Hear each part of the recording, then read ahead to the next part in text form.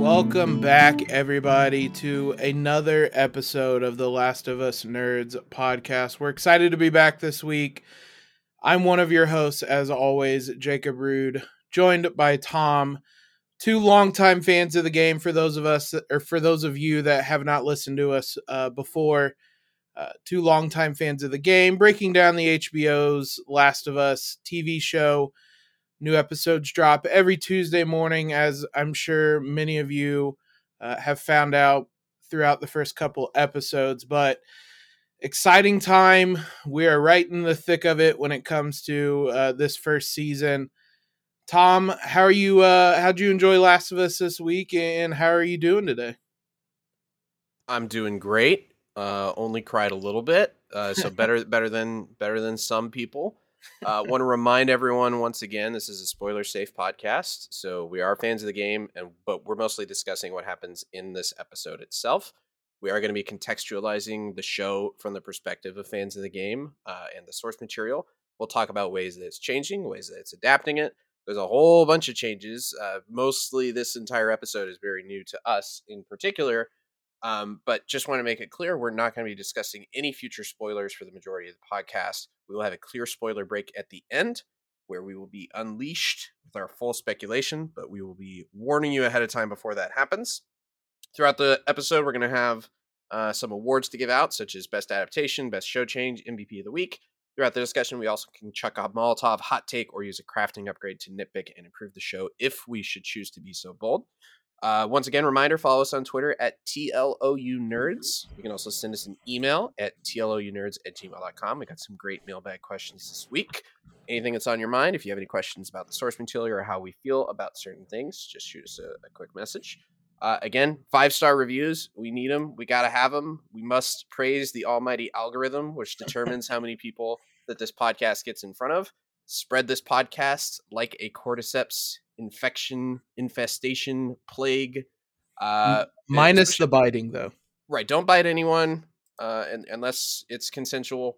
And just make sure that you get this podcast in front of your friends. If you have a buddy that loves The Last of Us like we are to each other, make sure that you send that love that way. I think Spotify in particular, it doesn't even show our rating until we have a certain number of ratings. So make sure everyone pump those 5-star ratings up. It would really help us out a lot. So overall thoughts, Jacob?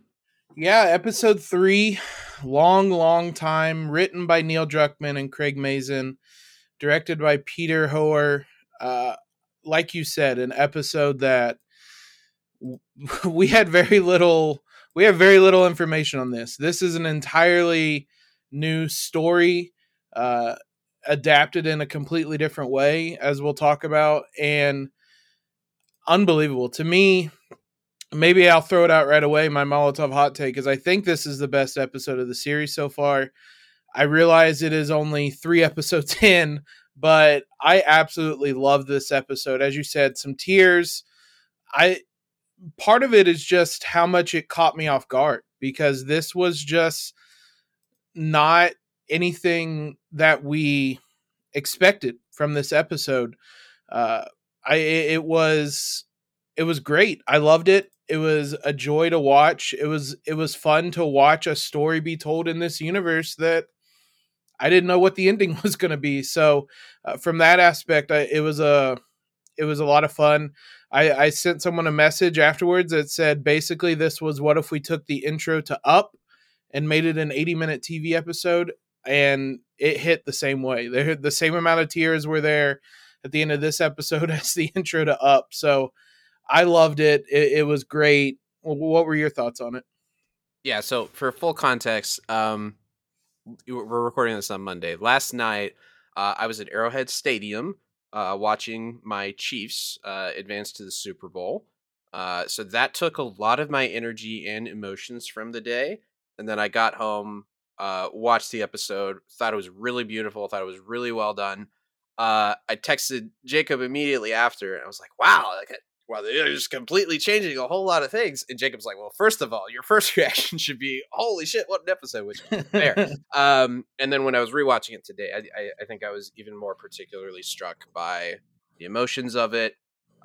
The music, I love the way they utilize that, the way that we'll get into. I think we can't go any further without raving about Nick Offerman and Marie Bartlett in this episode.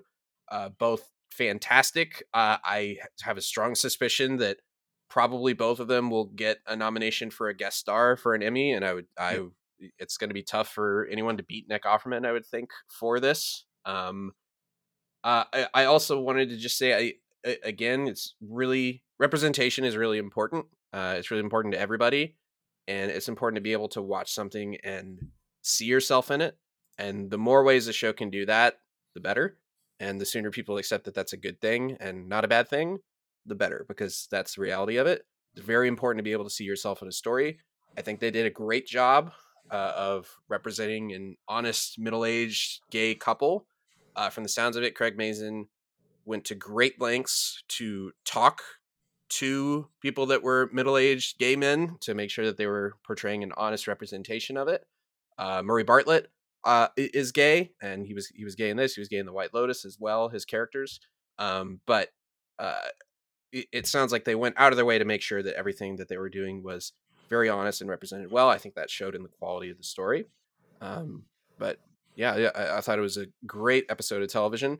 The only thing I will say is that I feel like I would have enjoyed it more, and I felt like I probably would have been blown away by it more had I not heard all the hype for weeks going into this episode. So I think that's just a personal problem. Whenever things are hyped up so well, my expectations get raised, and I enjoy things better when I go into them with no expectations or low expectations. And I wish I could have been like, one of these critics that had a screener that, hey, maybe next season when our podcast blows up, we'll get screeners ahead of time, But I would have loved to be able to experience this without knowing anything going in and just be blown away by this story. Because if I hadn't known that Bill and Frank were going to play a huge role and that this was going to be a big Bill and Frank episode, and it was a great episode and it was hugely heartbreaking and all that, I feel like I would have had a much more emotional first time reaction to it. But again, as it goes on and as I've already rewatched it like 1.5 times, I think it's beautiful and a really, really well done episode of television. To your point about representation, what I've liked most in the 48 hours since the episode aired is just the stories of people just kind of thanking Craig Mazin, Neil Druckmann, the creators, the writers, the directors of The Last of Us for just having that representation. And it's not something you see often. And as you said, Craig Mazin went out of his way to make sure that it was there in multiple fronts. So hats off to them. It was a fantastic episode we're going to dive into here in a bit. Joel and Ellie were in this episode. They started it off. They ended it. In the middle was the heartbreaking love story, but Joel and Ellie are really finding their stride. And you seem to really like Ellie this episode. Yeah, Joel and Ellie were the bread to the Bill and Frank sandwich, and it was some tasty bread as well. So I thought this was a tremendous Joel and Ellie episode for several reasons that we're going to get into in depth. I do think it was my favorite Ellie episode. I thought Bella Ramsey, again, the stock charts of how I feel about the casting from announcement to trailer to first episode to second episode to now. It's just a complete stonks line up. So I was really impressed with her. I thought she did a great job. I'm really excited to talk more in depth about the changes. You're really starting to see the beginning of the relationship to develop between Joel and Ellie, which, as we've talked about, obviously that's a dynamic of the show and the story that we're super attached to and enjoy quite a lot. But yeah, really interested to talk about that further in depth.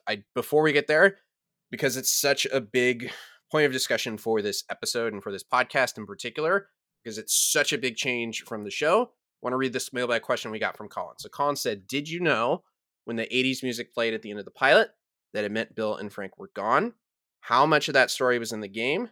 It sure felt mostly original. So I feel like this is the best time to just sort of lay out in a quick way what happened in the game with Bill and Bill's Town. So that way you guys have a clear understanding of where we're coming from it in case you hadn't played the game. So in the game, Tess in the last episode never tells Joel to get her to Bill and Frank's, but rather to get her to Tommy's because Tommy used to be a Firefly and will know where to go. We were a little puzzled actually last episode where it was like, Bill and Frank, what? Like Bill's not going to take her to the Fireflies. What are you talking about, Tess? But Joel and Ellie set out for Bill's Town because Joel says he's not too far. Bill owes Joel some favors, and there's a good chance that Bill could get them a car. Joel and Ellie navigate through a series of tripwires and traps surrounding Bill's town, and Joel warns her about how paranoid and distrusting of strangers Bill can be. Bill reluctantly agrees to help Joel get a car, but at first he says, "Whatever favors you think I owe you ain't worth that much." Joel says, "Actually, Bill, they are." We never learned what those are. We were wondering if maybe we would find out what those favors were going to be. We discussed that in the spoiler session of our preview pod, of wondering if we would get more backstory on that. Nope. A little bit of a different story here, but that's totally okay. So they agree to set out to find the car battery in a dangerous area by a high school, that he knows the car battery is in a truck there, so they can put together something that runs. Bill does not get along with Ellie. That is one casualty of this episode, is they had a hilarious shit-talking dynamic in the game, which if people go back and watch the game or play the game, I think you're really going to enjoy a lot of the Bill and Ellie interactions. It's quite a joy. But Bill thinks she's a nuisance, a waste of his and Joel's time, and several times Bill tells Joel to send Ellie packing, and that having someone to look after is good for one thing: getting you killed. Bill tells Joel that he used to have a partner, someone he cared about, but he wisened the fuck up and realized it's got to be just him. And after encountering several infected, including a different type that we haven't seen in the show yet, so I'm not going to talk about, the battery is gone from the truck when they get to it that they were after. Someone had already taken it out of the truck.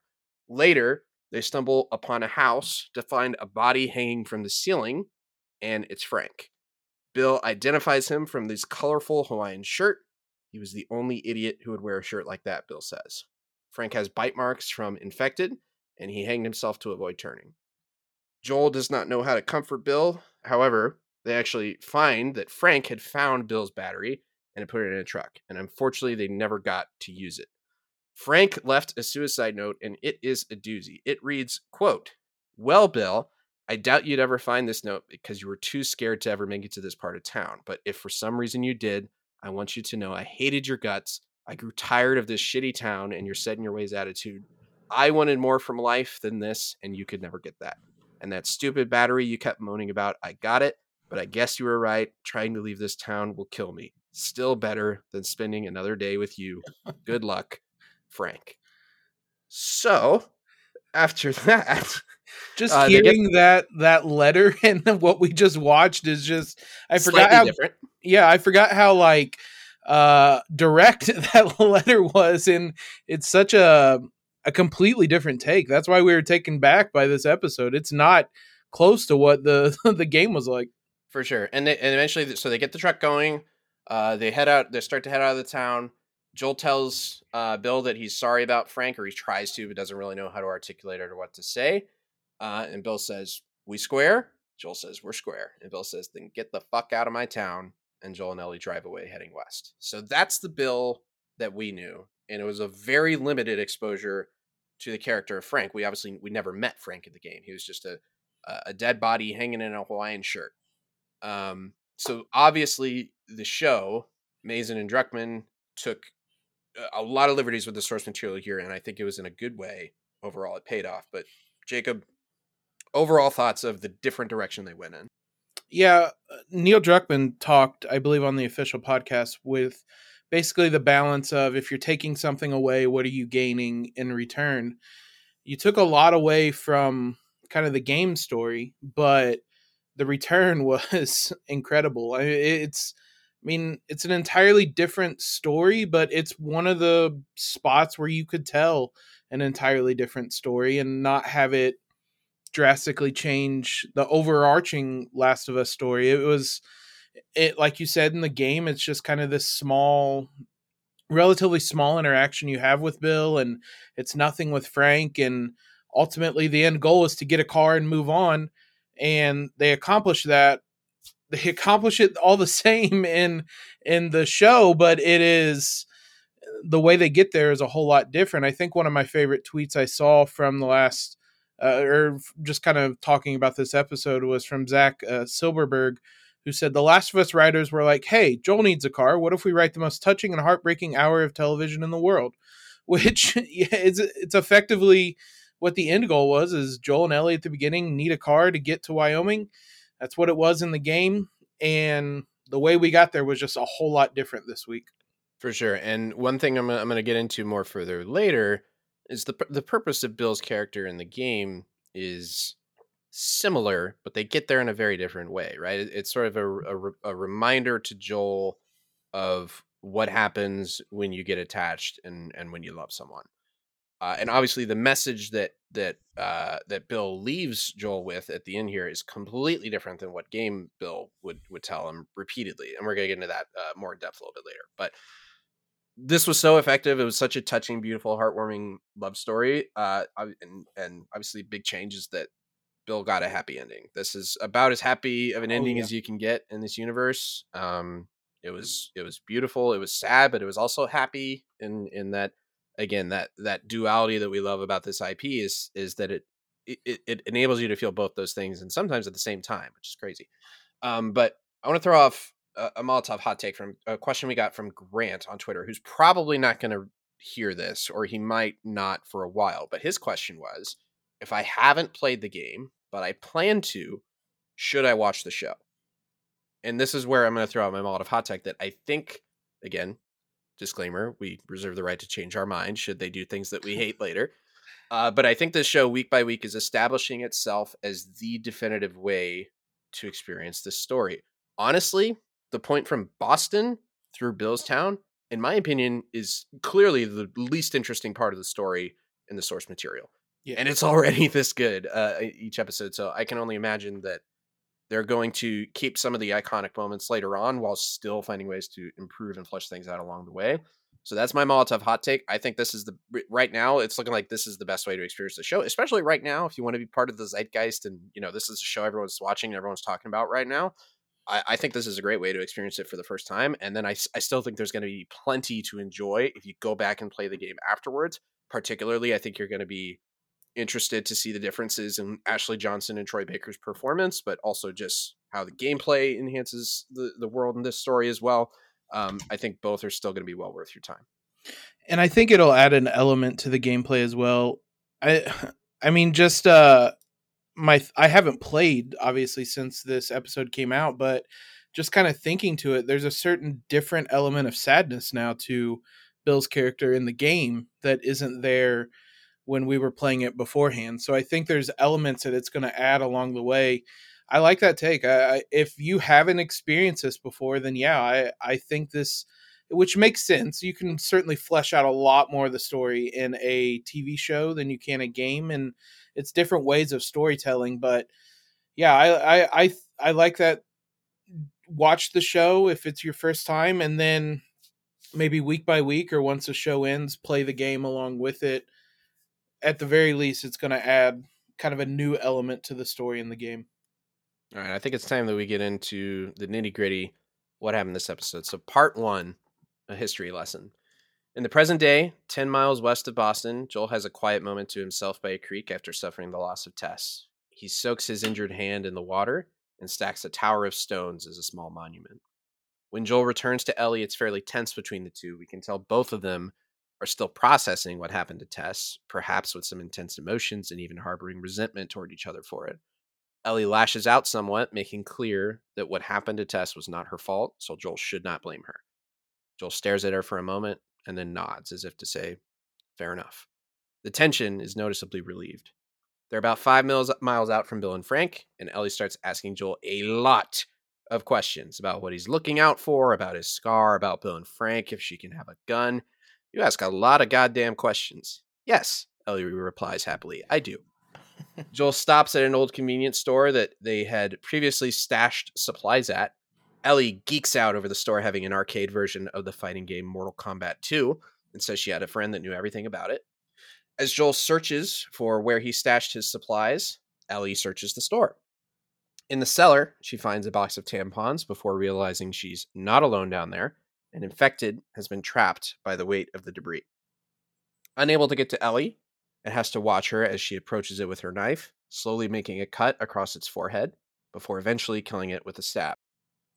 Later, Joel and Ellie come across a plane that had crashed into the hillside, and while Joel reflects our reality of air travel and not seeming that remarkable, talks about getting shoved into a middle seat and paying $12 for a sandwich, Ellie is amazed by it. Dude, you got to go up into the sky. Yeah, well, so did they, as he gestures toward the crash plane. Ellie asked how everything came crashing down so fast on Outbreak Day, and Joel says no one knows for sure, but the best guess is that after the cordyceps mutated, it got into the food supply. Most likely, a basic ingredient like flour, air horn sounding. Hope you listen to the podcast for the theories. There were certain brands of food that were sold everywhere across the globe: bread, cereal, pancake mix. Thursday, September 25th, the food hit the shelves. By Friday, people were getting sick. By Friday night, September 26th, 2003, well, we saw what happened. And by Monday, everything was gone, Joel says. He gave Ellie a crucial history lesson that the Federal Military School for Orphans would not, and she thanks him for it. Joel realizes what's up ahead, and he tries to divert Ellie to go through the woods instead.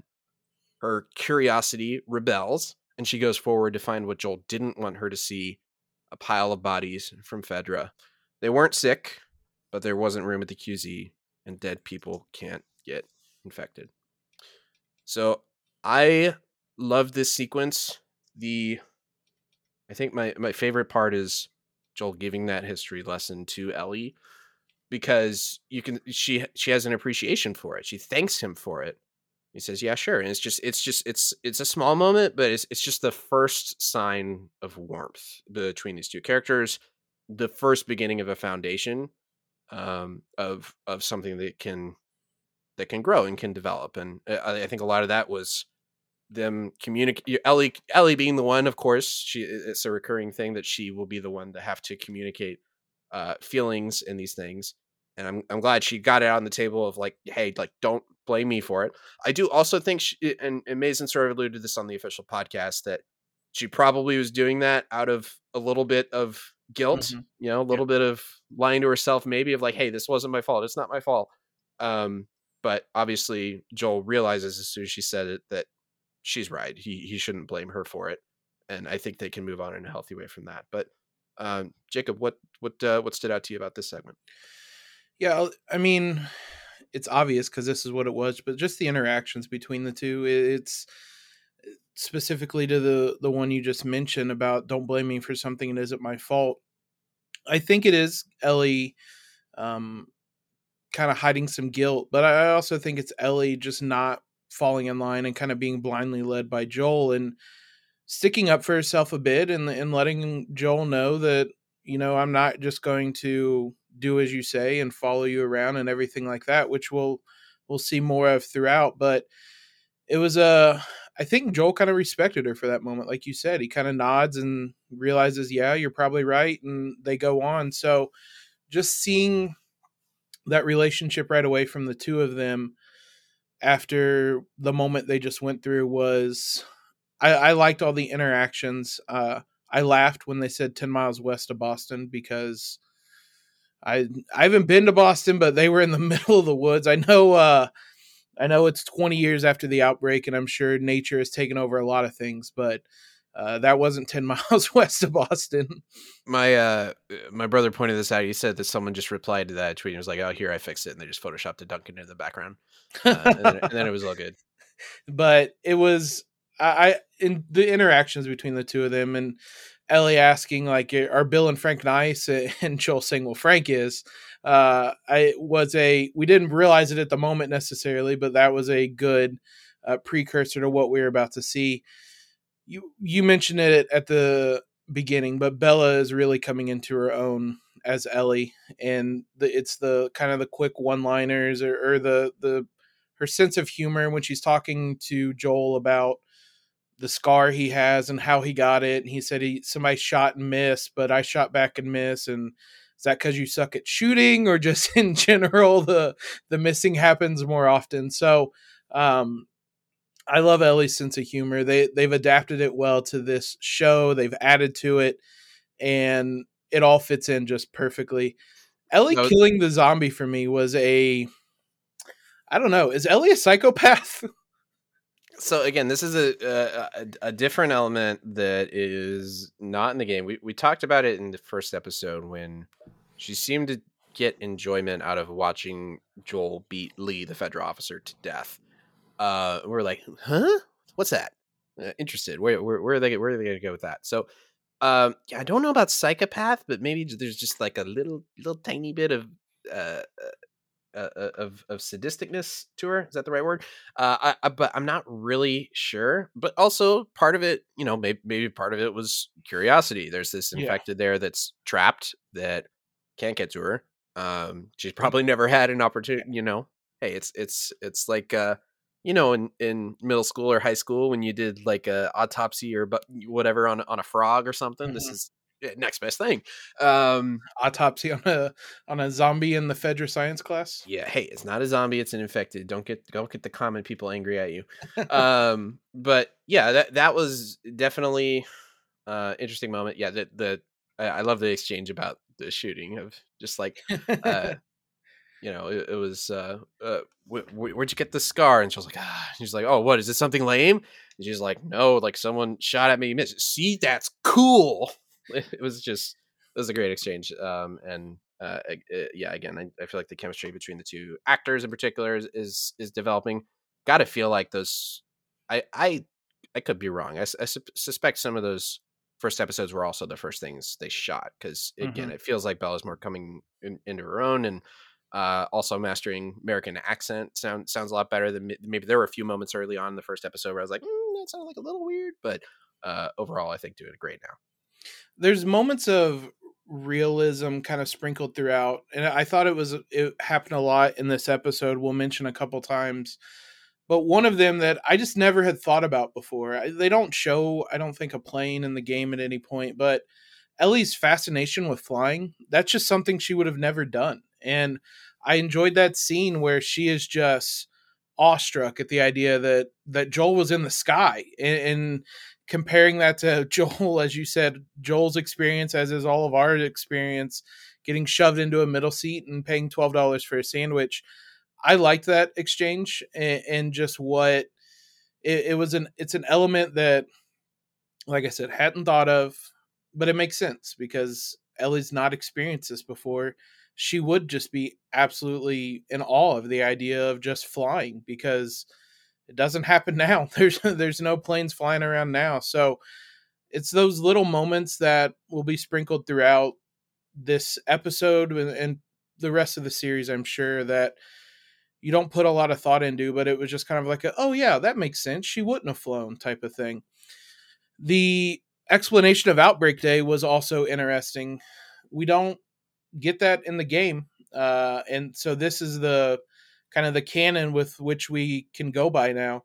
And we'd connected some dots a little bit, and as we'd mentioned a couple times, it seemed like Flower was the culprit, and we'd gotten some cold opens. No cold opens this week, but we'd gotten the cold opens to be able to connect some of the dots, and Joel just kind of laid it all out.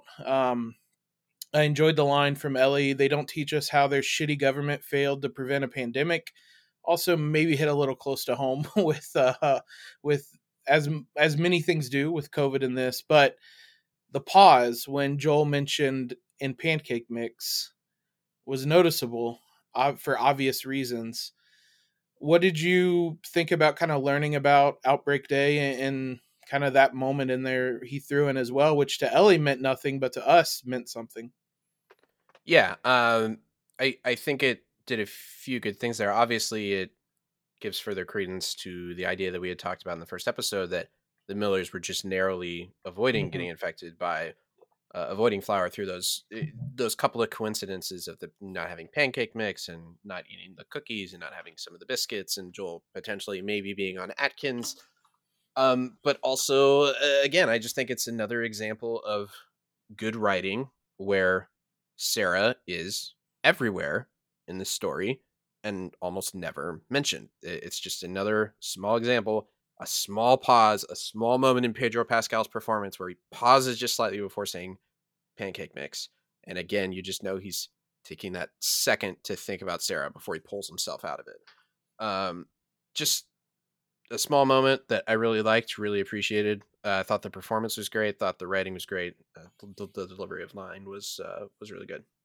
And it makes you go back in this first episode now and look, like you said, how narrowly they avoided Flour, which the first time we watched it, we didn't think about that. But every time you think back to it, whether it was the pancake mix, the oatmeal cookies, the cake that Joel forgot to buy, whatever it may have been, just by happenstance, seems to be the only reason that they weren't infected. They weren't a part of those that were infected. So it's again great writing on multiple fronts. The the part where Joel is trying to go through the woods and not have Ellie see something was interesting as well, because it's the first time we see Joel trying to protect Ellie, and it's maybe it's some fatherly instinct kicking in, but he doesn't want her to see what is up there. I think it was stuff I don't want you to see was his reasoning, which, as Ellie Wood said, okay, well now I got to see it. So I liked seeing Joel protecting her, even without even maybe realizing it necessarily, because it seemed like more at the end of the episodes when he accepted, and it was the letter that Bill left that made him kind of realize he needs to protect her. But this felt a little more natural and on instinct. Yeah, and it's another example of Joel doing this same pattern, which over the course of Outbreak Day, we saw him do twice with Sarah, which is like, yeah, don't look at, or at least twice. Like, don't look at it. Don't worry about it. Keep your eyes on me. Don't look at that gunshot wound in your stomach. Just look at me. This it's almost delusional in the way of just like, okay, if I just shield this young girl from I can make sure that she never experiences these horrors in the world, and that's not how it works. And he tries to shield Ellie from this horrible thing, and she immediately jolts up and at it. Well, now I have to see it, in just a way that I thought was really well done and really interesting. It's just a very small character wrinkle for Joel of just not wanting the teenage girl to see any of the horrors, which is unavoidable in this world, and that's something that he needs to accept. I also want to give a quick shout out back in that very first scene with the rocks. One of we've mentioned his name several times, but Gustavo Santaolalla. I'm loving the score for the show. I love all the times they use the same themes from both games in the show, but I also am loving some of the new stuff we're getting. This theme when Joel is stacking the rocks and just taking that moment to himself to think about Tess. Thought the music was gorgeous. I wouldn't hate hearing that again too, but really enjoying the score of the show. Gustavo's incredible, and I already love listening to the Last of Us soundtrack, just of his scores, and hopefully they release something with the new stuff with this TV show as well. I heard it's coming soon.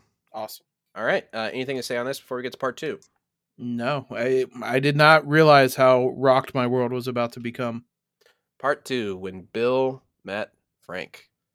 In 2003, 4 days after Outbreak Day, we meet a doomsday prepped, bunker ready survivalist named Bill, played by Nick Offerman. He has security cameras, an impressive wine collection, and guns. Lots of guns. He hides in a bunker below his basement, watching Fedra round up everyone in his town. These are the people that would become that pile of bodies that Joel didn't want Ellie to see in the present day. Once these New World Order jackboot fucks are gone, Bill exits his home to find what he believes is his version of paradise. No people anywhere. Just Bill and Bill's town. He joyously loots his town, taking fuel, natural gas, Home Depot supplies, as well as paying a visit to the local wine shop to add to his collection.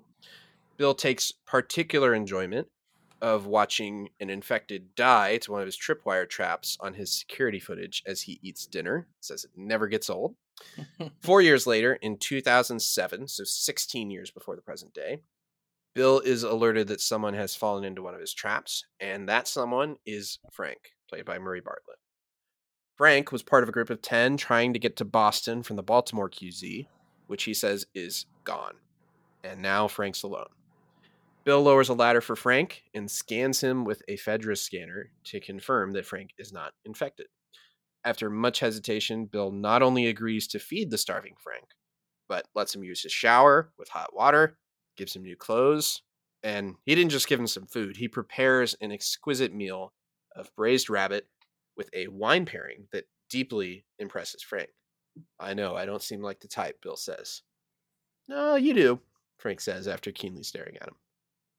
After dinner, Frank says he'll take his leave, but first makes his way over to an antique piano that belonged to Bill's mother. Frank sorts through the sheet music that he knows aren't Bill's, they were his mother's, before finding music from Linda Ronstadt. This is you. And Frank mediocrely plays an upbeat rendition of Long, Long Time, the song that the episode is named after. It turns out it was not just about the runtime of the episode, but it was an allusion to this song. Bill is offended by Frank ruining this song and asks him to stop. The song clearly means a lot to him, and it's upsetting him to hear someone butcher it. Frank is encouraging Bill to give it a shot, and then I'll leave, he says.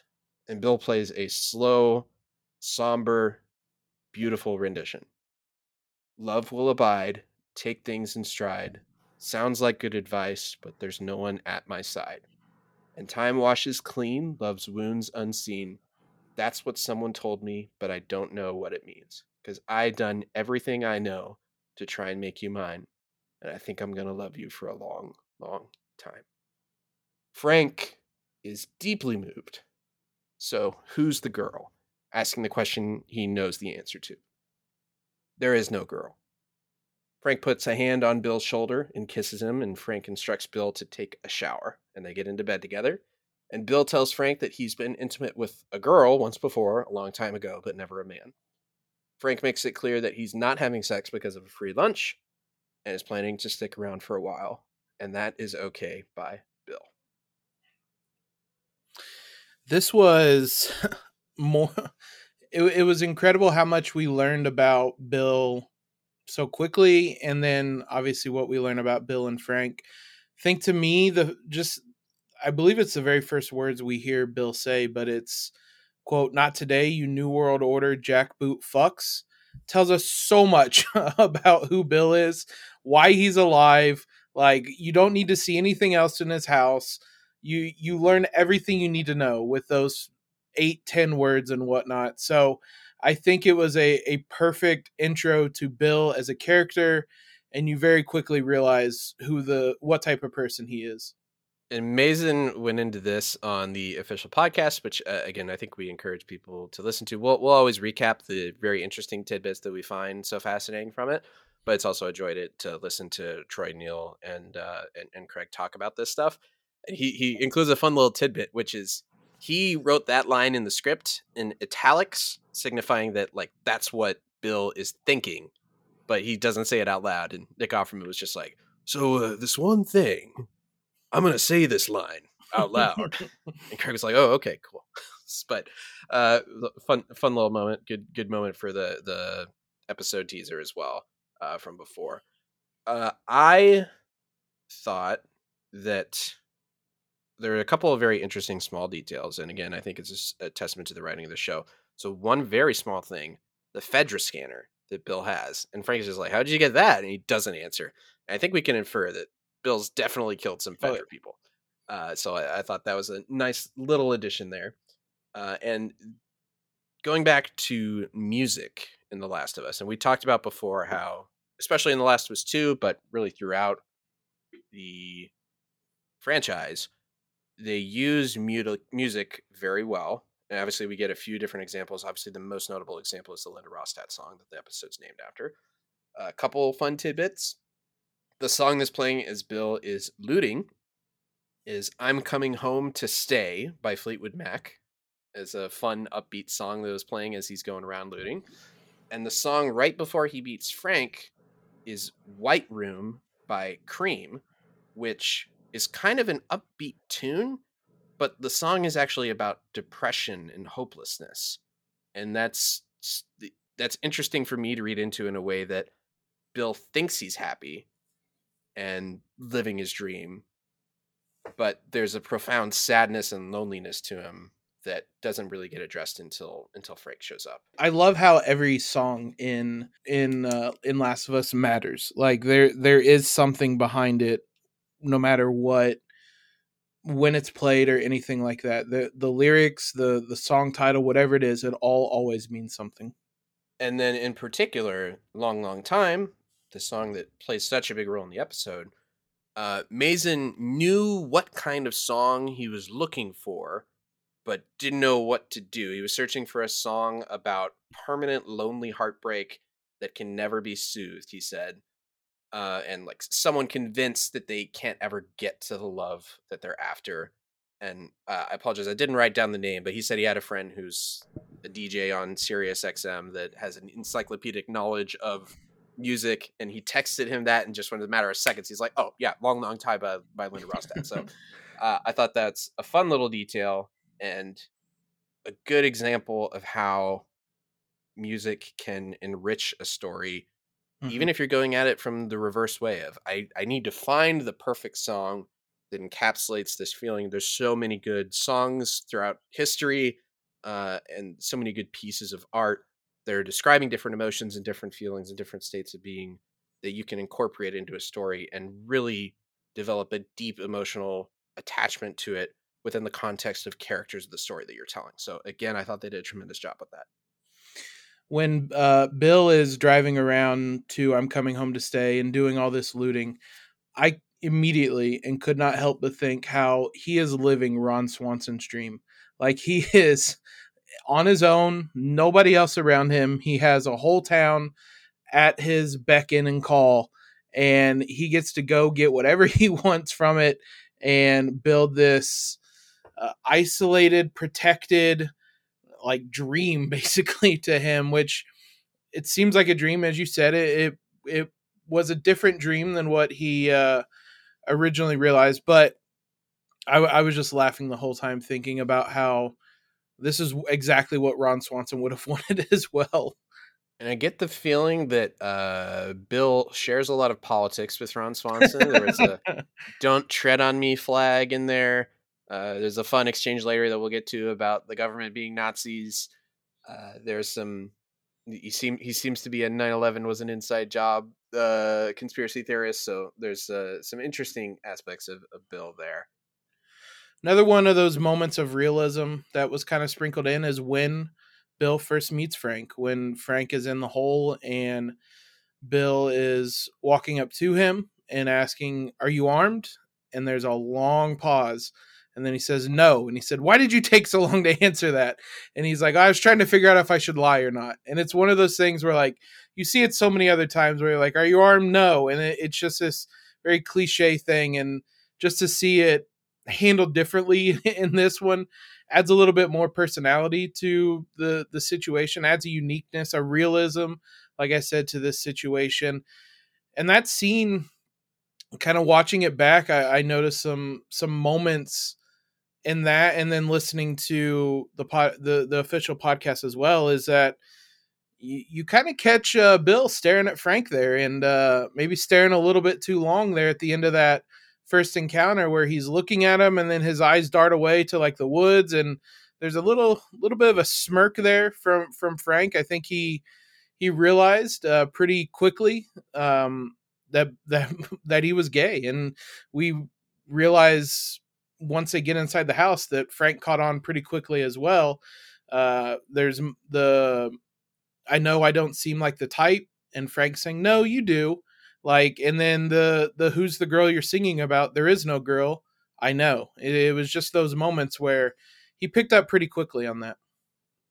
Going back to representation and what we thought Mazin and Druckmann did a really good job with this of asking gay men about this is he said everyone that they talked to said the same thing, that there are some people you're not sure, there's some people you have a pretty good idea, and then there's some people you see that you just know and you can see that person, and all of them were consistent in saying that. And definitely the way they wrote this, Frank sees Bill and understands that about him, and I think he sees that profound loneliness and sadness to him, and Mhm. especially I think the way that Bill plays the song.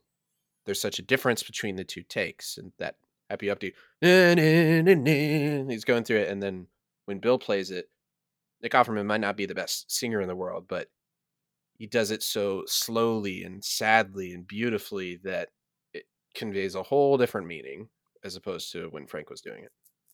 And it was their two personalities shining through in that. It's Frank is this happy-go-lucky type, and Bill was this more reserved, quiet type, and that's how the song was played. Although, again, the closed captioning really came through this week because it described Frank as sings badly when the song starts. So a little ruthless on that one. It was also rewatching it today. The first time I saw him kind of wiping the dust, I thought, oh, he's kind of judging him a little bit. The second time I watched it, I was like, oh, he realizes he has a purpose around here and that he can be we see that Bill can be the one that hunts and provides and does all of that, while Frank is the one that can be kind of the yin to Bill's yang in that regard. Yeah, Frank. Yeah, I noticed that moment too. And the first time I watched it, I didn't quite know what he was doing. Like, why did he just swipe a line of dust? And then the second time, I still didn't get it. And then I rewound it and watched it again and realized that it was just pointing out that Bill's not dusting his house. He's not like cleaning things. He's not taking care of things. He is all practical, all resource driven, all what do I need to do this? And Frank is much more of a nurturer. He will bring things to life. He will protect life. He will keep things beautiful. He'll clean the house. Bill's not much of a cleaner, and Frank is obviously a different type that he prefers to keep things tidy and do this and that. But yeah, I thought that was a good, very small, subtle way of demonstrating the differences. I also noticed, especially in when they're walking through the house and to the piano specifically, just the tenseness with which Bill is just kind of walking. His shoulders are kind of shrugged, and he's really tense because I think he realizes the situation and the interaction between them.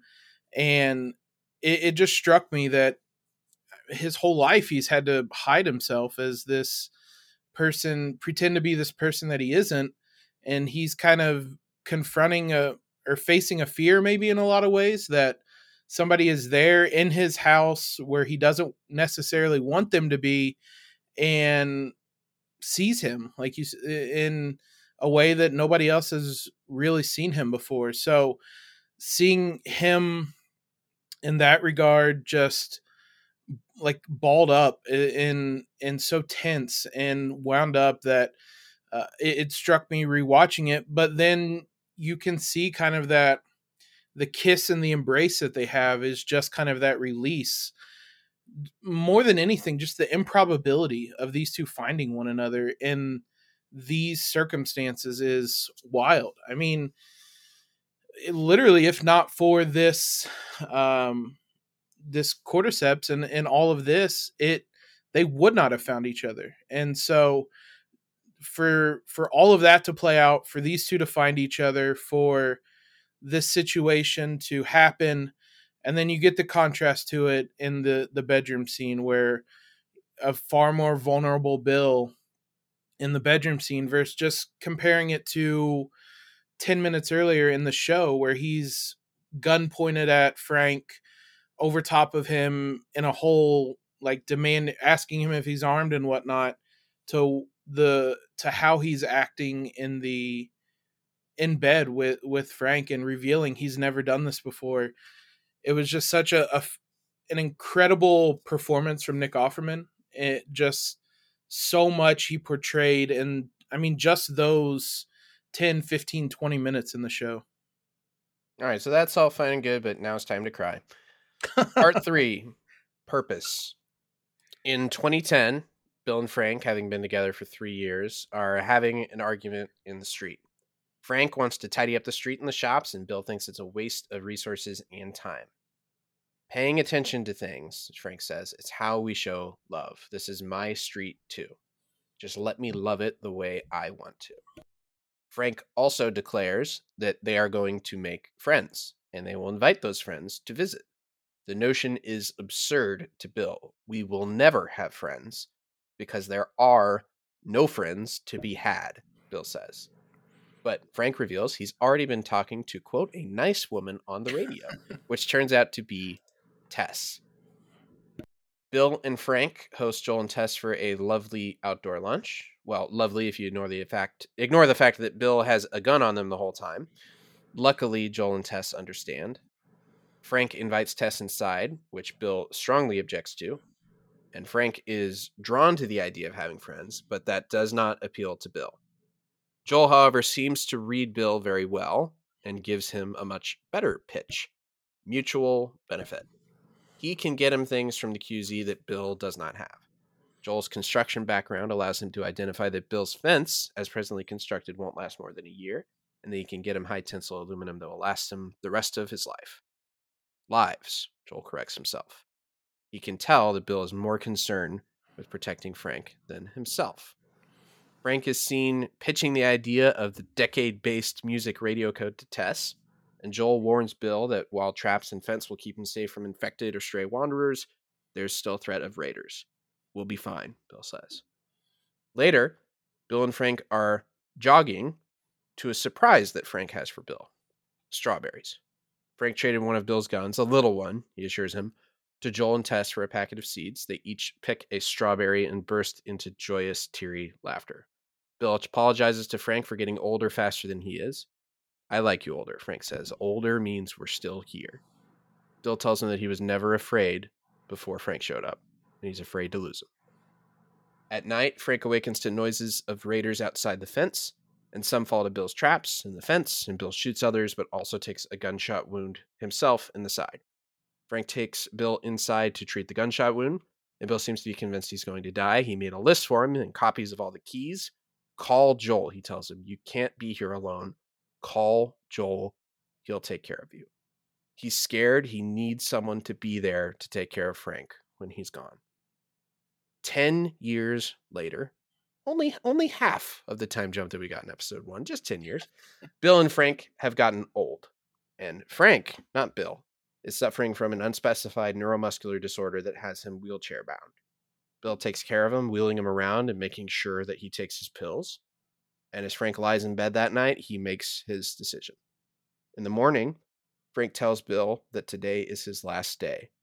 Bill has trouble accepting this. What if they find a doctor that can help?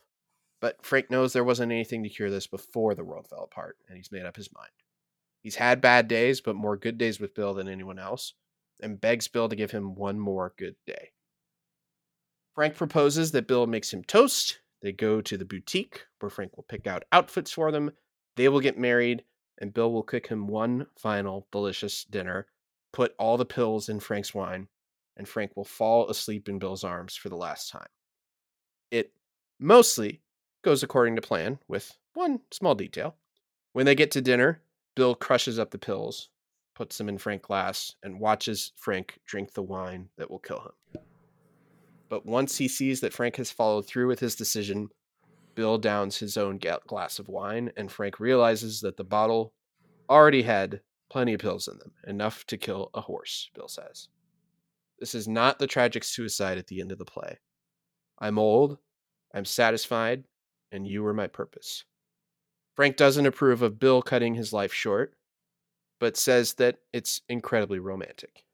And the old lovers go to bed for the final time before we can assume they fall asleep in each other's arms.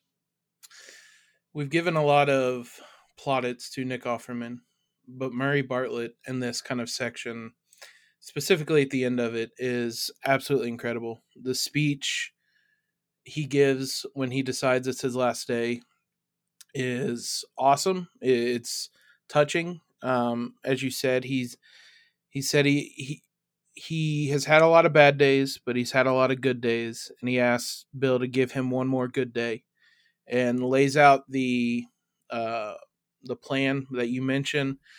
When Bill kind of protests, he asks, "Do you love me?" And he said, "Yeah." And he said, "Then love me the way I want you to," which is, we heard him kind of mention that type of phrase when talking about when he wanted to paint the street or decorate, and he said, "Let me love the way I want to," which is clearly a theme for him. But that speech leading into the dinner, which I had an audible gasp whenever Bill downed the drink after Frank did, because that was when you realize what Bill did. And just the line that you said, "I'm old, I'm satisfied, and you were my purpose."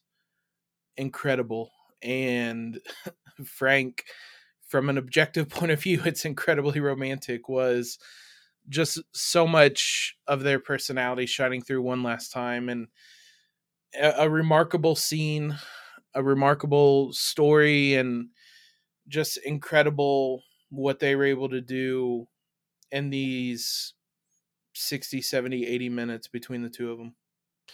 In Druckmann, in particular, talks a lot about the idea of a fate worse than death. And obviously, it's something Joel goes through in Austin in the prologue and Outbreak Day. And it's really remarkable to me that it makes total sense. But like we told you, Bill does not die in the game. They leave Bill in the town. He's alive. He still has that same set in his ways attitude. And he just continues carrying on in that town by himself in this very profoundly sad, lonely, paranoid life for himself. And while Bill dies, and he doesn't die in the game, and Bill dies in the show, he has so much more of a happier ending. This is in this world, and you can make an argument in any world, this is about as good as it gets as a way to go out. They had a great, perfect day together. They showed each other all the different ways that they love each other, and they had a great dinner. They had some good wine. There's some pills in there, and presumably they fell asleep in each other's arms. And that's a beautiful, sad, but heartwarming ending to these two characters. And it just it was certainly I was not expecting Bill to die a happy death. That is maybe the biggest plot twist of this adaptation so far. Yeah, that's what I was going to say. That's what caught me off guard, because when he lays out this plan, my thought is, all right, well, this is how we get to Frank dying and Bill being by himself when Joel and Ellie get there. And that's what made that moment when he downs that drink just so much more impactful. Yeah, and even they did a little head fake for the gamer audience like us when they started. They had that first day together. They had sex. They cut to 3 years later, and they're having a fight about how Frank is not fully happy with just existing by themselves. He wants friends. He wants his street to be nice. He wants things that are beautiful. And Bill is very, again, we talked about, very practical, very focused on pragmatic ways of operating and resource management and all that. And that is not enough for Frank. And this is an idea that's explored a lot in a bunch of different apocalypse themes. This is something that I know a lot of people talk about in terms of Station 11. I'm going to watch that show. I promise. Stop bugging me about it. Of survival being insufficient. And obviously, just living and surviving would not be enough for Frank. It wasn't enough for Game Frank and Show Frank. I think that's one of the characteristics they brought over from the game really well. That's one of the very few things we knew about Frank. We knew he was Bill's partner.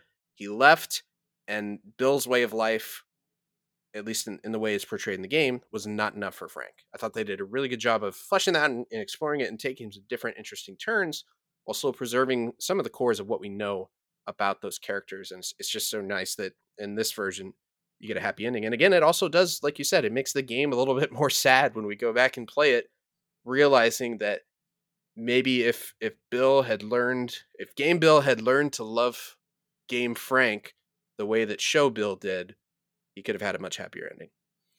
The argument you mentioned is full of some great one-liners, some great lines throughout. It starts off with Frank talking about resource management and says, "So help me, I will run through one of your tripwires." If you mention that again, by far to me, one of the best parts is Frank exasperated, saying like, "You think 9/11's an inside job and that the government is full of Nazis?" And Bill just yelling, "Well, they are full of Nazis." And Frank said, "Well, yeah, now, but not then." And it was such a great moment where Bill probably has to feel vindicated for a lot of things with his thoughts on the government, with how things played out. But it ended with the line, just let me love it the way I want to, which, as I said, was the kind of the theme of that little chapter, or that part that we're breaking down, is just let me love it the way I want to, which was incredible and touching. Love the exchange about the Nazis and Nick Offerman's delivery. They are all Nazis. It's great. But also, so help me, I'll run through one of your tripwires. Did that several times in the game as Joel. It's one of the funniest ways you can die in the video game, is not seeing a tripwire and just running into it, and boom, there goes Joel. He's dead. Everybody that's played the game has run through one of those tripwires. We meet Joel and Tess 16 years prior, I believe, which adds an element to how long they've known each other and how long they've been around and how long Joel's been in Boston. A lot to unpack with just that one scene, but it was fascinating to see that interaction and how Bill is handling having people over for lunch, and he was very much not wanting to open up to them, both literally and figuratively, either his home or anything in that regard. But what I found interesting was Bill very much relates to Joel, which we'll see later on. Even if he doesn't like him, even if he thinks he hates him in that moment, even if he has a gun pointed at him the entire lunch, which Joel eventually tells him to stop pointing a gun at his head. Even as much as we see Bill not trusting him at all, he still very much relates to Joel and respects him.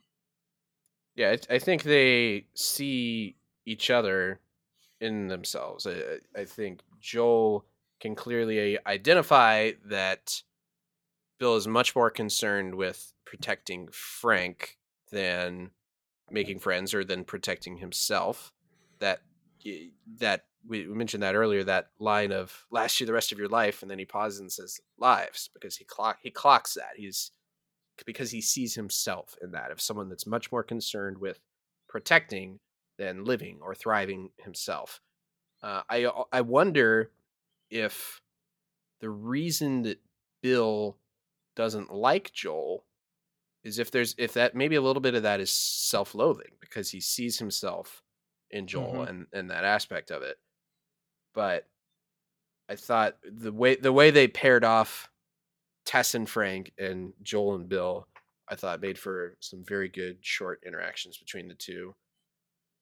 Obviously, Frank wants much more from life, and he's going to get way more talking to Tess about that than he is with Joel.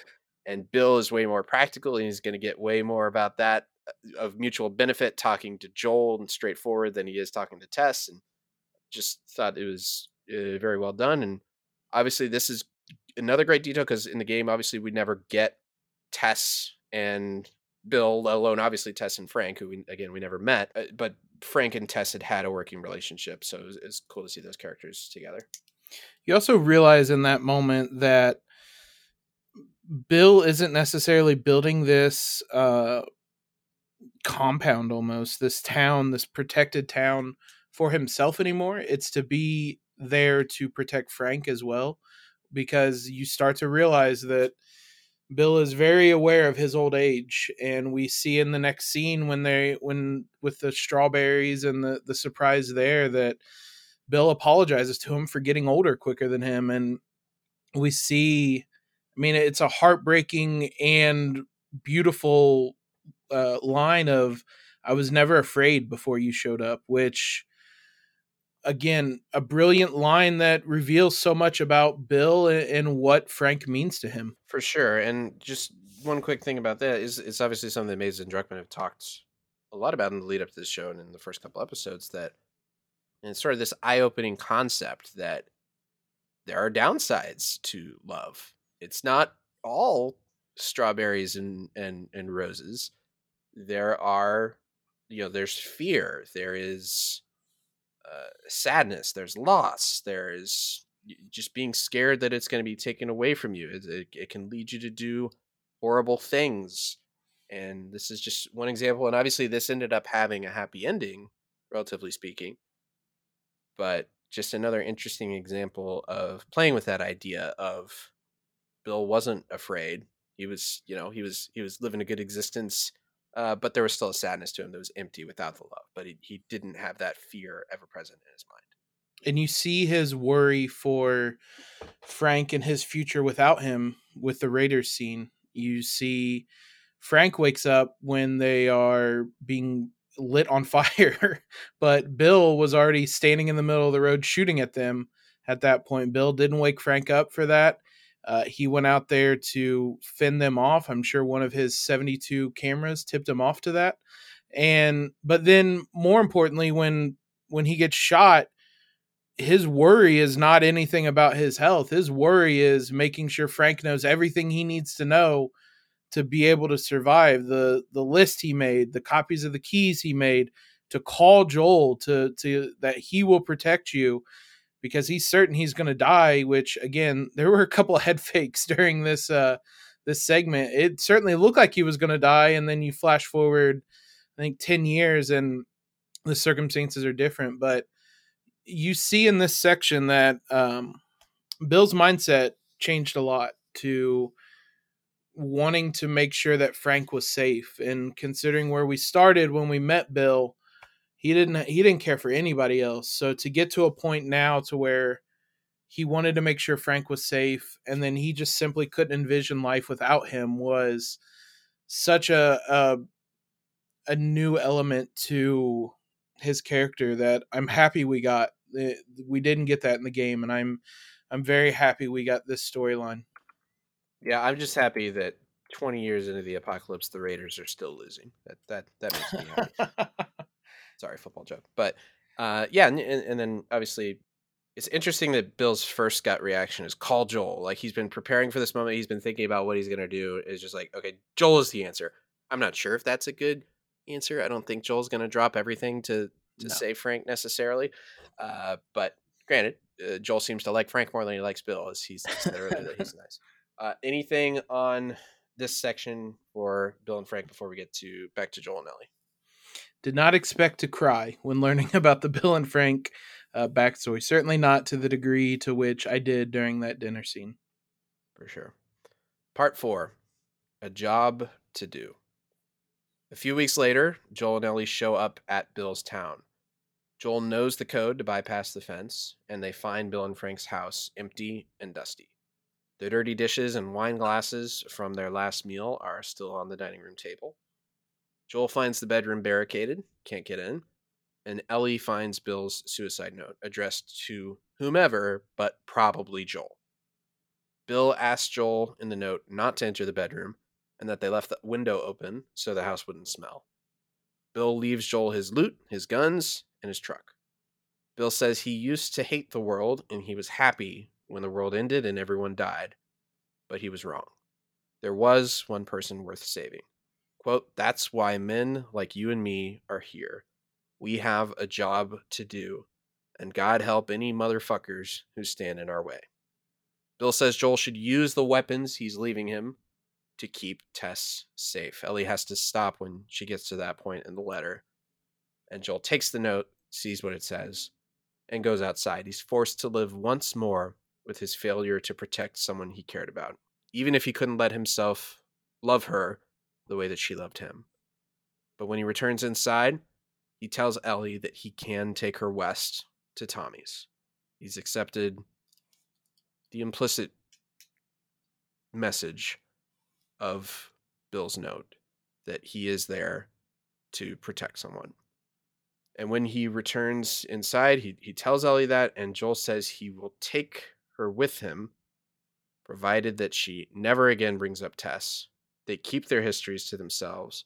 She doesn't tell anyone about her immunity, and that she does what he says when he says it. Ellie agrees. In the bunker, we learned that the 80s song from the radio we had heard in the first episode played because the playlist would start looping if Bill hadn't reset it for a few weeks. Bill and Frank weren't in trouble after all. They were at peace. When looting the house, Ellie finds Frank's gun and hides it in her backpack. She finally has one, unbeknownst to Joel. Joel and Ellie hop in the truck to head west. Ellie finds a cassette and pops it in, and it's Bill and Frank's song, Long, Long Time by Linda Ronstadt. Joel loves the song, and Ellie, after a moment, says, "It's better than nothing."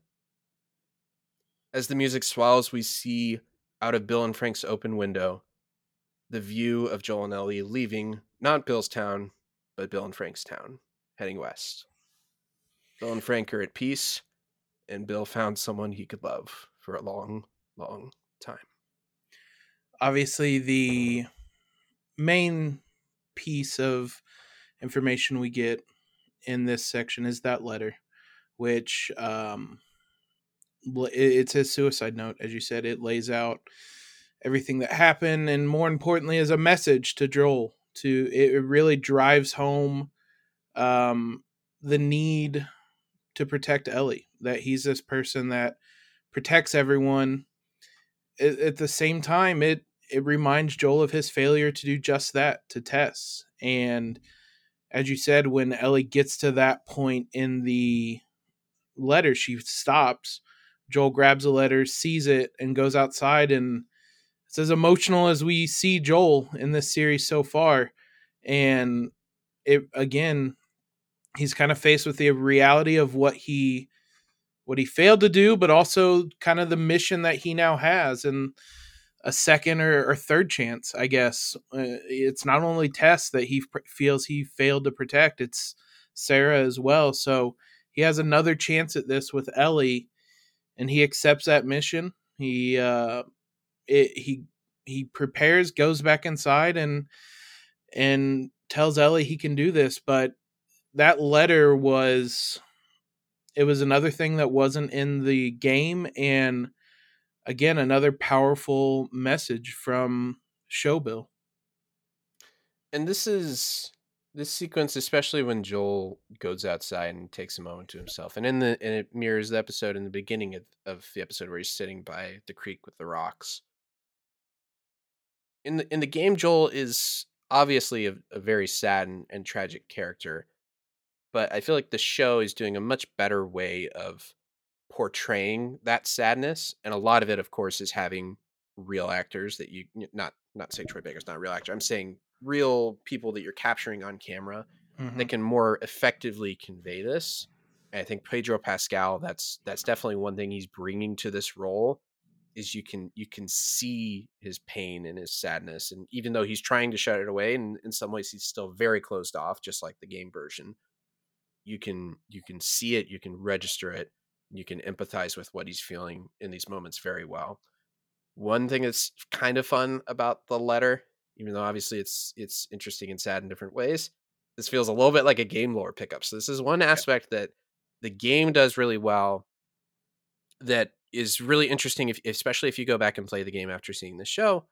One of the ways that the game excels in building out the lore and building out the story of the world is you find a lot of notes like this, like Frank's suicide note. But also, you find a lot of notes that are not really mentioned by characters. You just pick it up and you read it, and you find out some fucked up shit, or you find out some really sad story about what happened with this one family, or you find out about strangers learning to trust each other and take risks and do all these different things, and what's happening with the outbreak, and family members trying to wait for other family members before eventually deciding they just can't do it, and they have to leave. The game does such a good job of fleshing out the world with a lot of those things that you pick up. So this is kind of cool. That's sort of like the first little Mm-hmm. lore note that you got and you can go through. So that's sort of picked out. But oh man, did they get a lot of loot from this house. They are clearly not playing Ungrounded or Survivor difficulty. They just show up to Bill's house and it's like, oh, yep, here's a truck, here's toilet paper, here's deodorant, here's all the guns you could possibly want. Yeah. A wall of guns, as Ellie points out. It was a hot shower, everything that you could possibly want, they get in that house. That was on whatever a step below the easiest mode is, so that going into that house. One other thing about this letter, it sends a very opposite message to Joel from what Game Bill did. You mentioned when talking about the synopsis of Game Bill, he says multiple times, and I believe it's one of the last things he says, is basically protecting Ellie is going to get you killed. That you need to cut bait with Ellie and send her packing, as you said. This message from Bill in the show is the exact opposite. It says, you are a protector. We were protectors. You need to protect Tess or Ellie, as it would turn out to be. So, what did you think about sending the complete opposite message at the end of this? So again, it accomplishes the same goal, which is to put a mirror up to Joel and the choices he's made up to this point, and how he's feeling about the situation of potentially getting attached to someone again, and being exposed to the same pain. And as Mazin points out in the podcast, I think it was Mazin, that the idea of getting attached to someone like Ellie is much more dangerous to Joel in terms of potentially reliving his trauma than being attached to someone like Tess was, or having working relationships with other people was. And it's a big moment that he gets that message from Bill, and I think it leads him to be more open to the idea of being like, okay, I'm gonna protect this kid.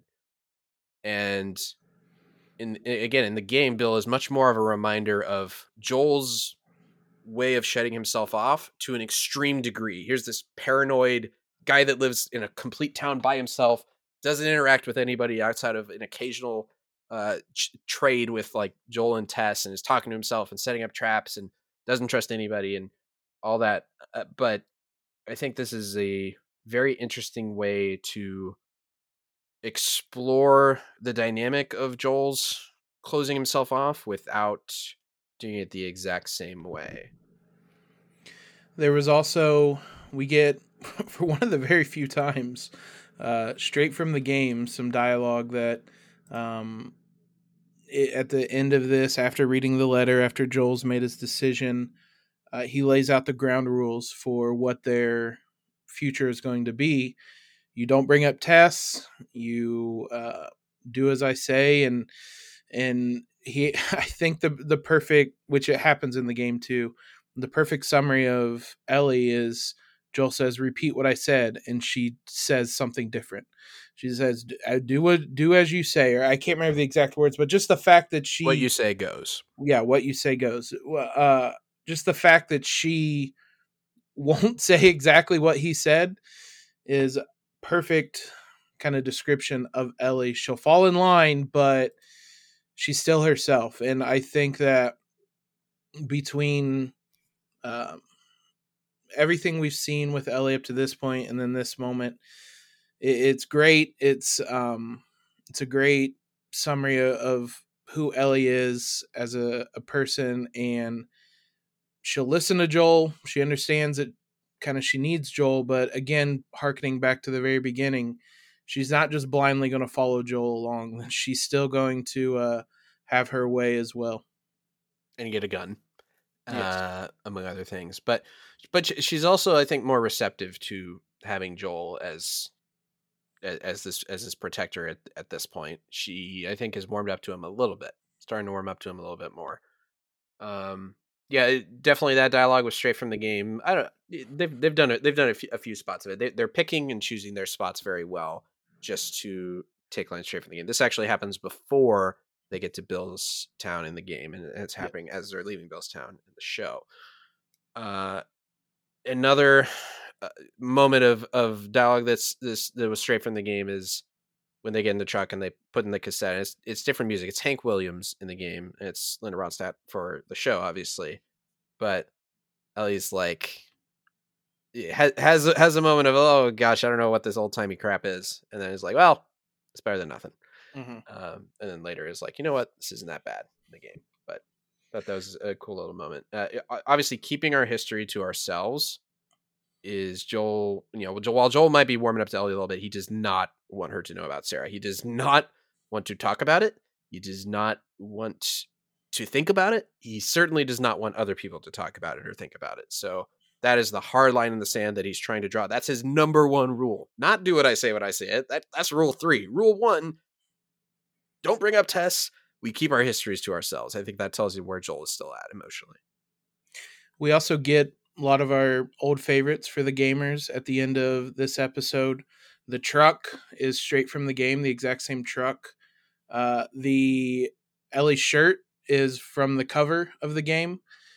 So I was excited when she opens that box and pulls out the shirt, and you just saw the back of it and you knew what it was. Joel's outfit is the same as it was in the game as well. And then we get the moment, the last one of those kind of realism moments it's different from the game as well. Ellie gets in the car and she's never been in a car before. In the game, she drives the car briefly while Joel and Bill are fighting off infected. She's in the car. She knows how to drive a stick. Like, it is. She knows how to pop a clutch. Yeah, Joel's like, or no, I think it was Bill. Bill's like, how the hell do you know? You know what? It doesn't matter. And I don't think we ever learned the answer to that. But yeah, I think this makes sense. Her look of wonder as she sits in the passenger seat, and then Joel's like, seatbelt, and she like has no idea what he's talking about, and he's like grabs the seatbelt, puts it over. So again, gotta say, of all the people in this show so far, I think the worst people at their jobs are the people doing the curriculum for the Fedra school. Like, what are you doing? She doesn't know what clickers were. She can't swim. She doesn't know what happened on Outbreak Day. She doesn't know about vehicles or like how they work or what seatbelts are or anything. Literally, what are they teaching at that school? Who is in charge? They need to be fired. She knows where Detroit is, though. She knows where Detroit is. They're teaching U.S. geography to a post-apocalyptic world, but they don't know how to drive a car or any of the actual life skills that are important. I guess in some ways is a good summary of the general education system. Let's go to some awards to wrap this one up. It's going to be an interesting one because, for example, the video game moment of the week, just in general, I wrote actually looting Bill's house, which you mentioned, going around and grabbing everything from his house and throwing it in the back of the truck, which I also enjoy. In the game, you never throw anything in the back of this great truck that you have, and they loaded the back of that truck up with tons of stuff. So that was my video game moment of the week. Did you have one? I think that, I think that's a good one. I think, again, I'll go back to picking up the note as that lore pickup. That's one that I enjoyed. Yeah. All right, and then here's the tricky one. The assuming this is a separate award, but we're doing the baby girl. What was the best adaptation, the best moment from the game? Oh, I think there's only like literally one option you can pick, which is the rules that they laid out at the end of the game or the episode. That was word for word straight from the game. I don't know. There were very few other things that they even took from the game in this. Yeah, there's not a lot to choose from. Again, this is that conversation is really one of the only moments there. There's nothing really at the beginning that they take from the game with Joel and Ellie's kind of interaction before we get to the Bill and Frank stuff. So there isn't much from the game at all, just in terms of straight dialogue that they take. Ellie's shirt. There we go. That's the honorary moment. Yeah, so we're grasping at straws here. Yeah, it's probably laying down the ground rules. I think that was a good conversation to include the way they did it. I will say briefly about video game moment. I did have the thought the second time watching this that Joel was fidgeting with a door that was locked and he should have just crafted a shiv door used to unlock. Yeah, which actually I don't know that it would have been a good decision in that case. There probably wasn't the amount of loot that you get when you open a door in the game. So hey, there were pills. He could have found some more pills to upgrade his stats and hopefully not have too much of them and die. But MVP of the week for you. MVP of the week. I'm going to cheat and say Nick Offerman and Murray Bartlett. Hard to talk about one without talking about the other. They both crushed again. I'm expecting / demanding Emmy noms for a guest star for both of them. I'm pretty sure that's an Emmy. I don't pay too close attention to awards. I just check in to see if the things I like won. But I hope they both get nominated, and I would say I hope Nick Offerman wins for one. Yeah, whichever one you said, I was going to say the other one. So yeah, Nick and Murray. Sorry, I shouldn't have cheated. Well, that's fine. I wanted to make sure they both got their flowers for this one because phenomenal from them. And Nick Offerman was absolutely fantastic in this. They have since updated. We mentioned this before. It said he was going to be in 4 episodes. It says 1 episode now. So you never don't IMDb. They're a bunch of liars. You can't trust them. I said in the preview, there's no way that Bill's in 4 episodes. But hey, again, they brought Tess back for this episode. Yeah. Maybe we'll see Bill again at one point. Who knows? I think not. But yeah, hey, I wouldn't be opposed to it.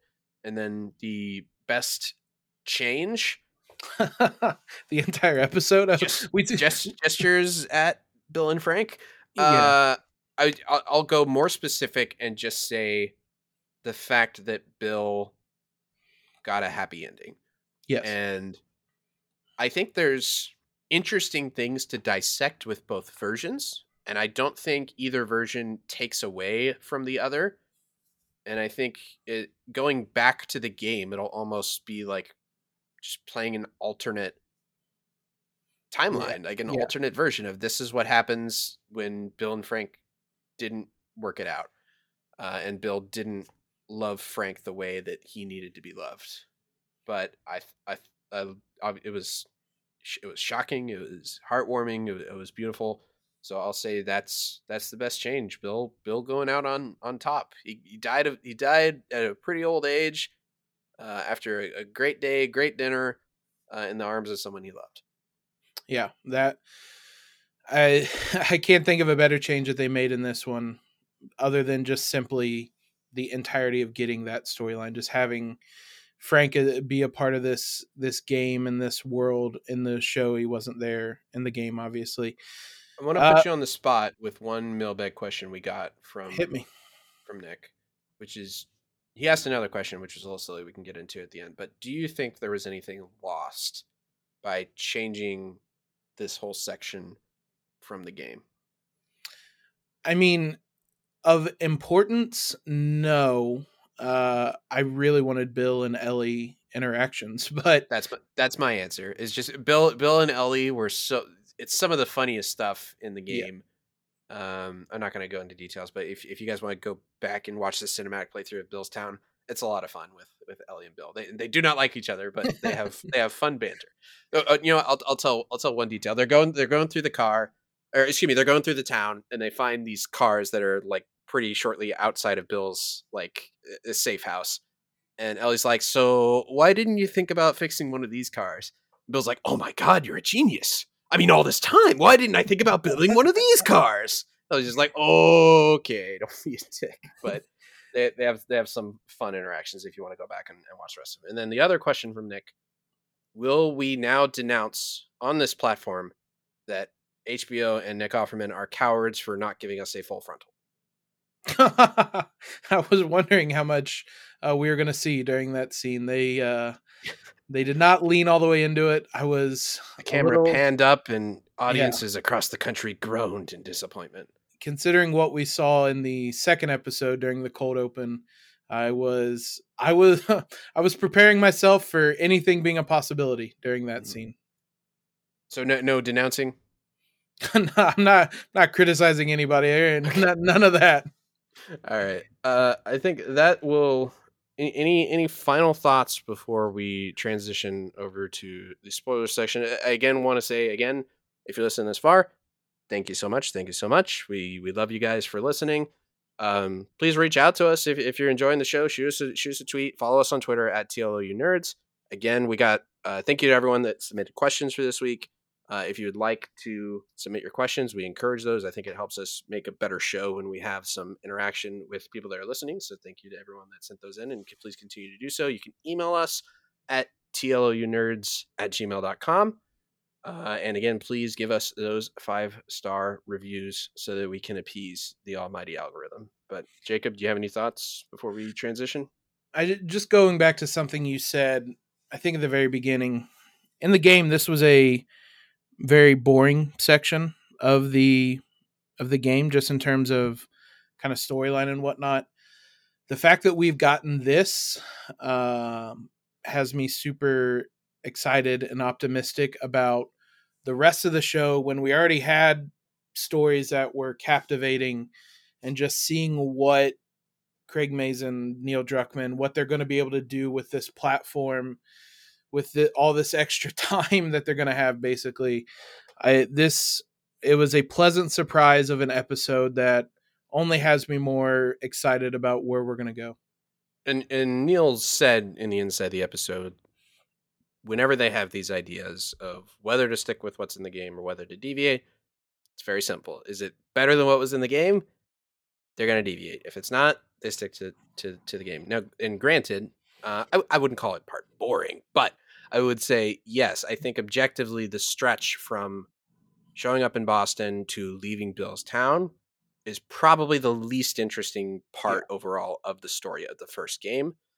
So I am definitely excited. Also, one additional question. We've already mentioned this before, but I got a question from John saying, if at the pace that we're going, do we think that they're going to do the whole game in the first season? Yes, almost assuredly. We're pretty confident that they're doing the whole first game. And we suspect ending with the same ending, which we're very excited about and not going to talk about yet, to get there. But again, thank you for listening. We are now going to exit the quarantine zone of spoilers. So if you do not want any spoilers about The Last of Us, from the knowledge that we have of playing both The Last of Us Part 1 and The Last of Us Part 2, we will see you next week. Thank you for listening. If you're still here, that means that you are ready to have us unleashed with our full spoiler knowledge. And there's a few things we need to talk about. So obviously, with the huge changes that we made, there's maybe less that we can talk about in terms of. Yeah, this won't be a very big spoiler section this week. Jacob is praying for our runtime. No. Okay, so obviously I had a friend that knew everything about this game with Mortal Kombat. They're talking about Riley. I think they're doing a very good job of planting little seeds for the audience to set up the Left Behind episode, which I believe is coming in episode 7, based on the episode titles that I saw. So that there is that. I'm very excited for that episode. I think that's the only one that's solely written by Neil. So that's one interesting tidbit there. Can't wait to see Storm Reed as Riley. I haven't really watched Euphoria, but I've heard she's great in it. One really fun tidbit was when Ellie said, getting into the car for the first time, it's like a spaceship. Oh yeah, I will say, having watched this episode and the story they tell with Bill and Frank, and all of these tidbits they're dropping about Ellie and Riley, that's probably the episode I'm most excited about. That could be heart-wrenching. Like this was heart-wrenching, and we didn't even know what to expect. Even knowing what to expect and what the ending's going to be in that, I feel like it's very intentional. All of the Easter eggs are kind of planning throughout this. Again, as you kind of said, mentioning Riley without mentioning Riley, it's a little more heavy-handed in this one. I had a friend who knew everything about this game and whatnot, but yeah. And then again, just in terms of the spaceship, obviously I was referring to the moment in the museum where she gets into the spaceship with Joel, which season 2, I'm ready to bawl like a baby when that scene happens. Which talk obviously we talk a lot about iconic moments from the first game that we can't wait to be adapted. I think we both agree that that's a big one from it's one of my favorite scenes in just both games, period. It's like one of my favorite scenes in stories of things, period. But yeah, it's great. And then okay, so a couple things. So you said that's the episode you're most looking forward to. For me, it's still going to be the finale. And a couple interesting small things here. So God help any motherfuckers who stand in our way. That's a little itty bitty foreshadowing for Joel's choice, obviously, that's going to come in the finale and what he does there. One thing on Gustavo was when they swallow the pills, or they drink the pills, I mean, and Bill takes Frank to bed for the last time, they play the same musical theme that happens when Joel and Ellie stumble across the giraffes, which that's going to happen in the finale, I hope, I assume. I would we better get some giraffes, right? That would be something we would be sad about if we didn't get. Oh god, yeah. that Okay, all that right. moment, every time I play the game, I stop for 5 minutes just staring at the giraffes. My only concern, there was a that CGI shot was a little rough again, looking at the plane and them kind of walking away. Wasn't as bad. I hope that they spent a lot of money on the giraffe scene, or just brought in real giraffes, I guess. But Yeah, I do that. Yeah, I was gonna say I hope they just have real giraffes. That would be yeah, I mean, yeah, ideally they would just have giraffes there. But yeah. I am that is that scene is going to be fascinating. I didn't catch the giraffe theme, so I'm glad you mentioned that. Yeah. My ears are always perking up when I hear Gustavo start strumming. So, Will, our friend Will, asked a good question. Well, he didn't really ask the question. He sort of just said thoughts and was wondering. And I was like, okay, I'm gonna try and figure out a way to word this into a question, but then I didn't remember to write it down. But basically, he was asking if the Ellie's question about if it was monkeys, if it was like if the infection started from like a monkey biting someone. He was wondering if that was like a little Easter egg to the Yeah. monkeys that show up later in the game. So where the monkeys are in the game is after they go to Jackson, then they go to Eastern Colorado University's trying to find the Firefly lab, which they don't know yet has moved to Salt Lake City. That's where we find a pack of monkeys roaming around. And I'm not 100% clear if we get complete clarity on what happened. They were obviously doing some experiments on monkeys, and potentially some of them got infected and bit the guy that was doing the Mhm. recording that it revealed to Joel and Ellie via recording that they moved to Salt Lake City. But I do think it was somewhat of a Easter egg, which makes me think maybe they're not going to do monkeys when they get to Eastern Colorado, and I think that's fine. That was a very small detail in that part that's not like, oh man, we're gonna be mad if there's no monkeys like the giraffes. So I think that's fine. Yeah, I thought it was intentional because my mind immediately went to that scene and the monkeys hopping around the lab and on the campus. Yeah, and then we got final mailbag question of the day, which is very open ending that we can take in whatever direction we want because we're in the spoiler section now. But I believe Eden, I hope that's his name. I think so. Says we've seen some deviation from the games version already. Who boy have we, especially this episode. How do you see things going differently in the remaining episodes, and what should stay close to the same? Yeah, that's. I mean, I'm trying to think of the other key storylines. Obviously, Henry and Sam, which might be next week. They weren't Oh in. man. Yeah, they weren't in the preview, but and I would think that you would put them in the preview. That we already, I think, know that story's a little bit different, but Mm-hmm. um, Dude, that's gonna fuck people up. it's gonna And I fuck mean me it up. should, but like I'm so I got my sister to watch the first episode, and she's like, it's very long and very dark, and I'm not sure how to feel. I'm like, oh, next episode's a little spooky, but then I think it'll get less spooky. And she's like, oh, I'm more concerned about it being depressing. And I'm like, well, like, yeah, okay, yeah, fair concern. It's gonna be, but oh, It's not gonna get better in that regard. that's gonna be a brutal. I mean, and again, we've talked about it. There's some moments of joy and lightheartedness and warmth to the story, certainly. But oh man, are there some daggers to the heart, and that's maybe the biggest one remaining. Especially now. My God, have you seen the little kid that is playing Yeah, Sam? He's yeah. so fucking cute. He's adorable. Seems a lot younger than Ellie, and they were Yes. roughly the same No, age. And he definitely looks younger, and he's yeah, deaf, and it's oh my God, that's gonna be so sad. yeah. So Um, keep that like element the same, but I mean they change every change they've made. I've largely liked so far. I think almost universally off the top of my head. So like whatever they want to change, they're batting 100 so far. So like, a thousand. well, yeah, or yeah, 1,000. Hundred's not Batting a very good. hundred would be awful. Batting Yeah, 1,000 so far.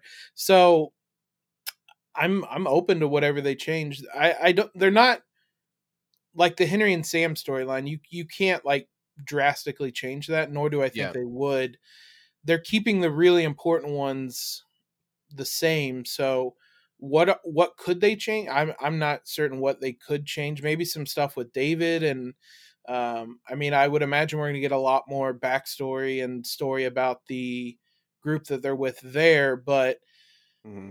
I don't know that there's a whole lot left. It seems pretty straightforward at this point what like each storyline what it's going to be and at least the main details, what they're going to be moving forward. Yeah, so I have a couple bits. So the ranch scene, which is one of the most That is significant. my favorite scene Yeah, in the whole so game. and I'm not concerned at all about that because we basically heard some of the Yeah. lines that we know are in that scene in some promotional material. Again, we mentioned this, like the first snippet we heard of footage from The Last of Us was the everyone I've cared for has either died or left me, and Joel saying you have no idea what loss is. So I have a feeling that scene is pretty much going to be the exact same, which maybe they'll find a couple ways to tweak it and improve upon it. But that would be one of mine if I didn't know that already. But obviously I know that. I would say the ending, especially the last scene. I think they have to. I think okay, Yeah. and then cut. I think that still has to Yeah. be the final shot.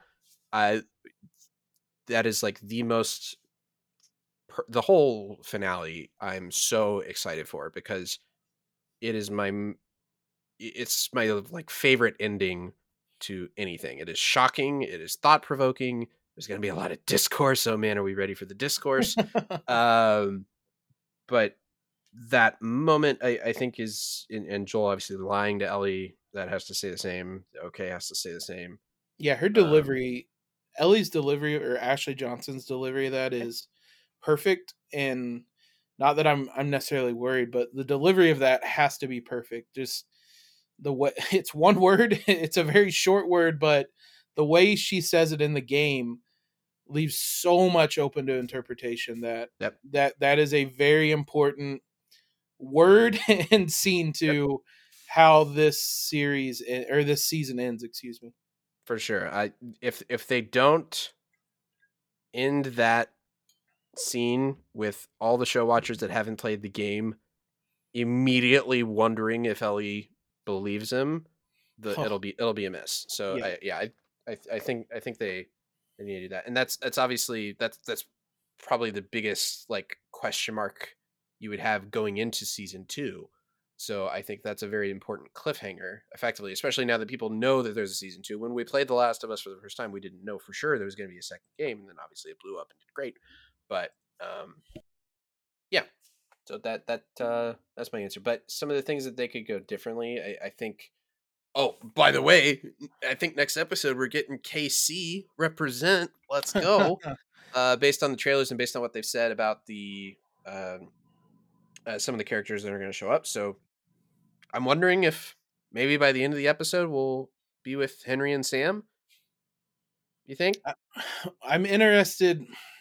So I've seen this on IMDb for a couple weeks now. The screenshot that they have for next episode looks an awful lot like the ranch scene.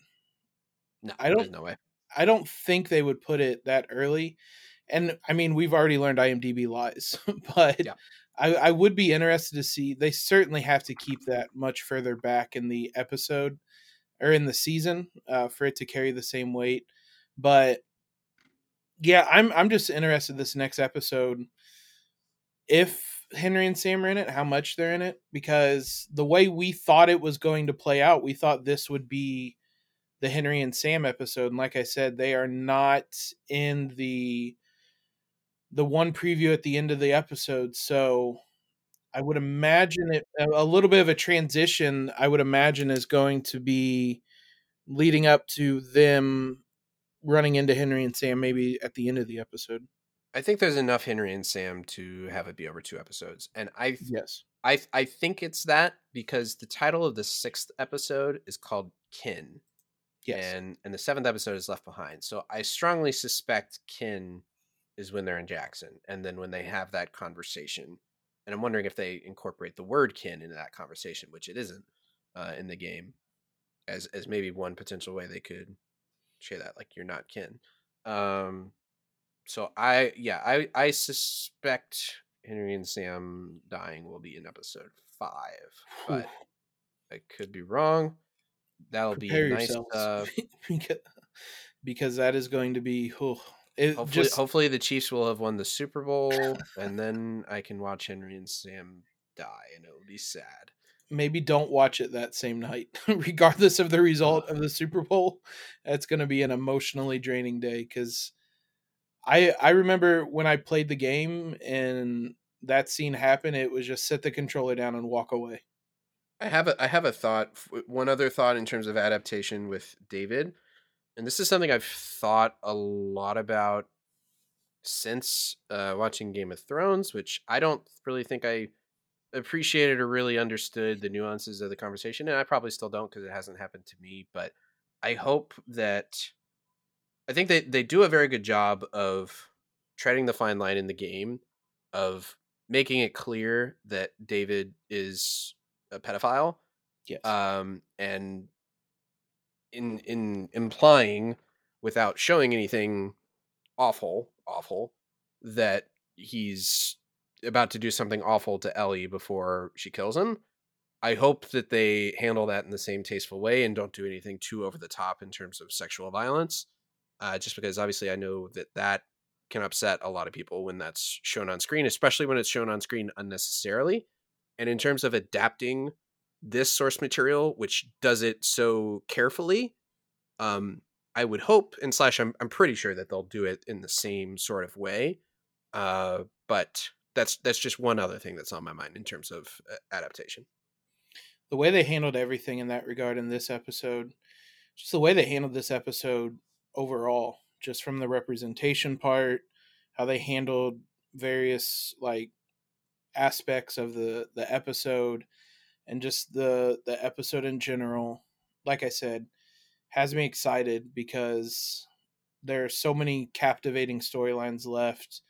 Henry and Sam, Riley and Ellie, um, the whole David Ellie kind of battle and whatnot, and then the finale. Like all those were already very captivating. Like there was no Bill and Frank in the game, and it ended up being one of the best episodes of the season. So the fact that there are other things left on the bone still, so to speak, and that, oh man, I am so excited after This this is episode.